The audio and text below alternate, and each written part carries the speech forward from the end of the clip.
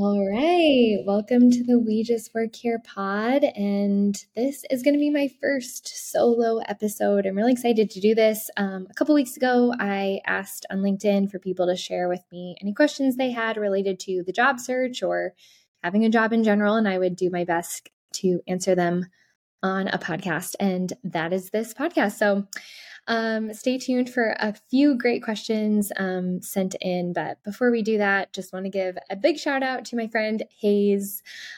He has given me and created this brilliant intro that I just played for you all. So excited to bring the podcast up into the 21st century here and have a few more bells and whistles. Hopefully we're going to up the production value in year 2 of the podcast. But for now, thanks, Hayes. I love it. All right, we're going to jump right in. So kicking off our questions today, the first question sent in was, how do I know I should take the job I'm offered? I thought this was a really interesting question because I've definitely wondered this myself. And I think probably a lot of people have, for some, it's just not a total slam dunk. You're not getting a job offer and immediately knowing like, yeah, this is it. This is the one. And for some of us, we're sort of left wondering, is this the best possible, role I could accept right now? Or is this even the right role for me? And so I guess in thinking about it for myself in the past, what I've come back to is, what is my gut instinct telling me right here? So I'm a big believer in your gut instinct. I really think that if you pay attention to it, it will not steer you wrong. So I think I've been able to look at every single one of my job moves and see how in the moment I, took a little bit of time after I got the job offer and sat with it and just tried to listen and hear what my gut rather was telling me about the job. And in that moment, you kind of get a sense of like, yeah, okay, there's some peace, there's calm here. I'm okay with it. Maybe I feel a little jittery, nervous. Maybe I'm not sure I have what it takes. But there's an inner sense that this is the right move for you. And I really think that every single one of us can dig into that. So probably more on that another time on the podcast. But another thing I think you can ask yourself is, do you see a path to your 5 or 10-year goals through this position? Is this something that's going to keep building the story of your, the story your career is telling?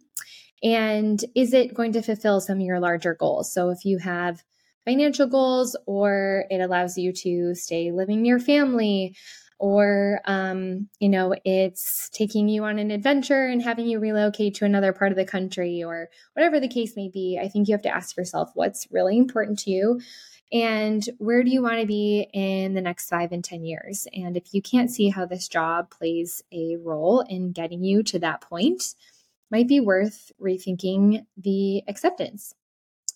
And then I think last but not least, I think you should ask yourself how excited you are.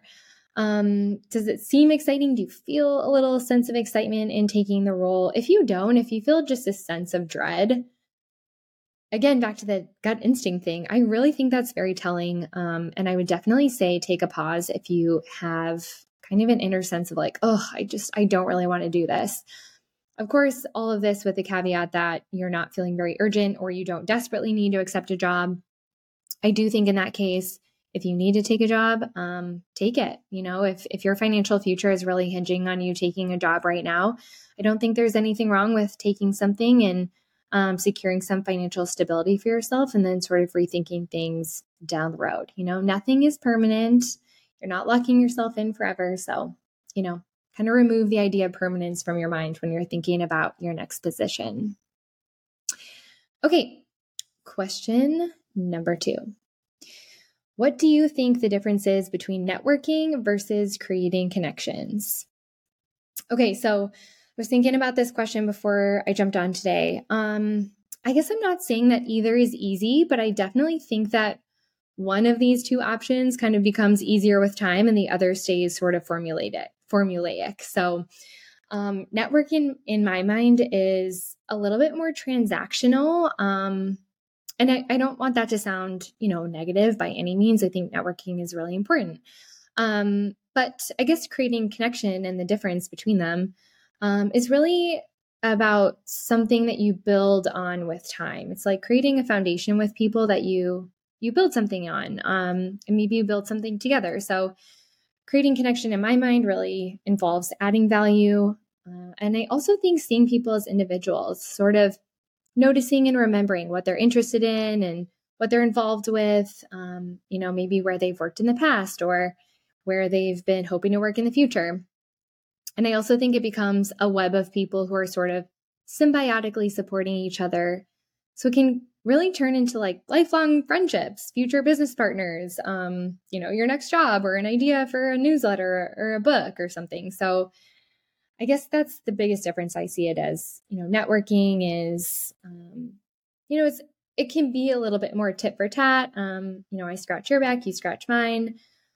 What can I do for you and what can you do for me? And there's nothing wrong with that. And at times we've all needed that. But I definitely think that creating connections, especially virtual ones, starts to involve knowing and understanding people on a more personal level. And that can take time to develop, but definitely can reap the rewards down the line. So, okay, that was a quick answer, but hopefully a succinct one. Question number 3. Something I noticed candidates not doing enough of. This was from another recruiter friend of mine. So they said, why do candidates not show employers what problem they are going to solve for them? I thought this was interesting and maybe it sounds a bit rhetorical, but I guess when I was thinking about it, I'll relate it specifically back to one example I think is interesting. Thank you notes, the thank you note that you might send to the person who just interviewed you. I see a lot of candidates missing out on the opportunity to use that to share with the employer or hiring manager any other details around what you can do and why maybe what you can do is going to mean amazing things for them and why they should hire you. So my friend was sort of asking a bit more about why this happens. And I honestly think that there's just a lack of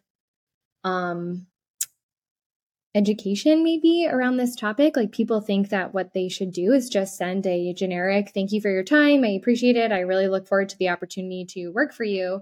But they don't give, or they don't take every opportunity to kind of create that compelling story around why. And chances are you left the interview process with a couple things unsaid, with a few stories about your achievements not shared. The thank you note is an amazing opportunity to do just that. So this is just one example, but I definitely agree with my friend. It's something that I've noticed quite a bit, that candidates are sort of missing opportunities to show the employer what problem you're going to solve for them and how they can be uniquely solved by you. So I guess a couple more examples on this topic. I think it's important to share ideas in maybe perhaps it's the thank you note. Maybe it's, a different kind of follow-up. Maybe you're just checking in to see, maybe you haven't heard back in a few days and you want to say, it's been a few days and I just was thinking about the role. And maybe that's a great opportunity to say, or share some ideas for how your background could translate into more impressions, more sales, more brand awareness, et cetera. Or maybe share how your skill set might help them stay organized or gather stronger data-driven insights, and like actually show them or build them a mini spreadsheet or something. Just don't do a ton of work. Of course, we don't want to give out free work to employers, but just get creative and show them what you can do, just even in a small way. And I promise that's going to help you a lot in the process, even, kind of maybe move you forward to the next round. So just a note to any candidates out there. All right, next question.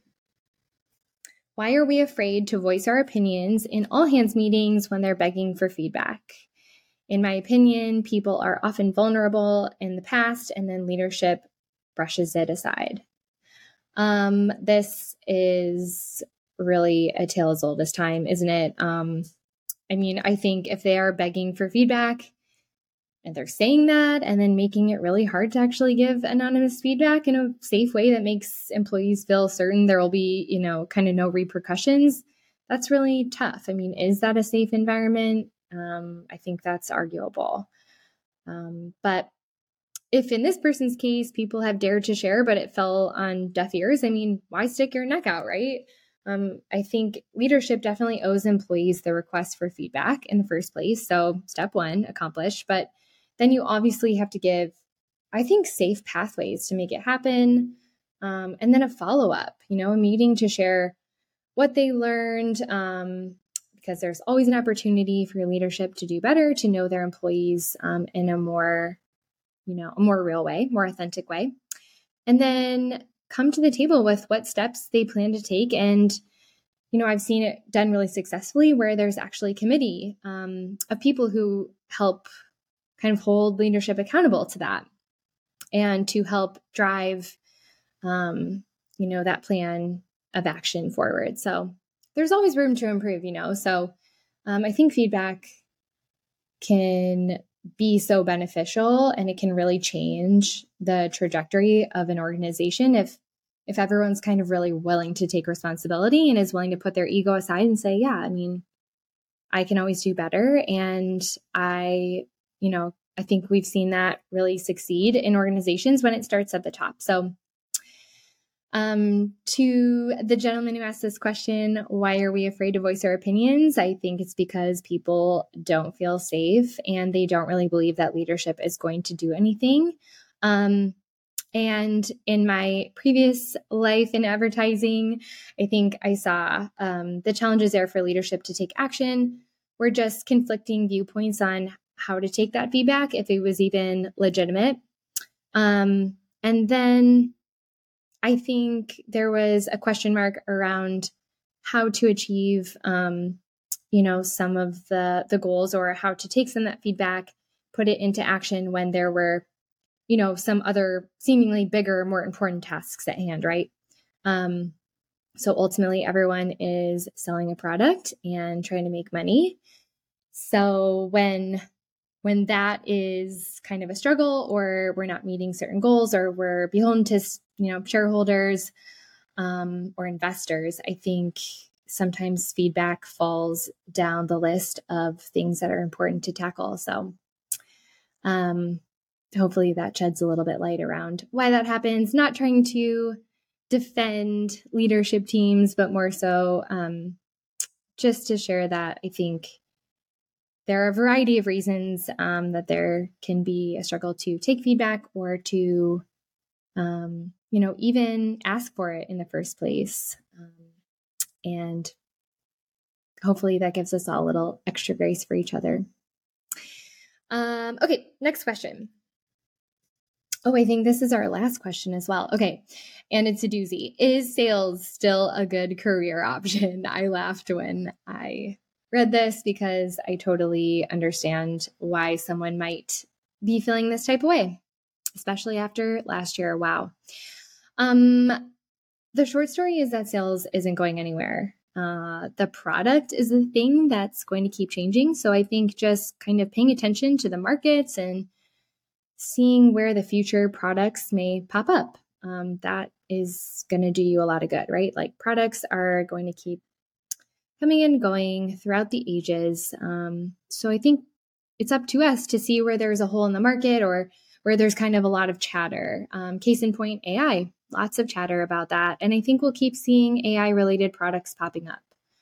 As long as you can see a product market fit, I think you're golden. The tricky thing there is that product market fit is in no way a static thing. It's totally changing all the time, maybe faster than ever. So that's when you have to stay vigilant about, just kind of know when it's time to pivot, right? Know when maybe a company you're working for and their product is falling by the wayside or isn't able to keep up. I think it's smart to maybe at some points in your life, take a risk, jump on with a startup, join a smaller company doing something really innovative. If you have the capacity to do that, I think it can really pay off long term. And that's not to say it's always in tech. It could be in a variety of industries, but whatever starts to become cutting edge, unless you're the type of person who wants to start your own product or company, which more power to you. I think those people are amazing. If you're going to join a company, it's definitely good to stay on top of researching market trends and yeah, that's my advice, I guess. Okay, short and sweet for this solo pod. That's it for questions today. Big thanks to everyone who sent in a few cues for me to respond to. And thanks for everyone for listening. Appreciate you joining me for this final podcast of 2023 over the holiday break. Big year for me this year, actually, and just getting this podcast off the ground. Pretty proud of that, to be honest. Thanks to anyone who listened, and a huge final thank you to every one of my guests who shared their time and wisdom this year. I'm wishing everyone hope for a new chapter and determination to just push on into becoming yourself, whatever the circumstances. Really excited about 2024, seeing some good energy kind of already building in the job market. So excited to be of service to you all along the way. Don't forget, we just work here. Our job isn't who we are. So keep your chins up. Cheers.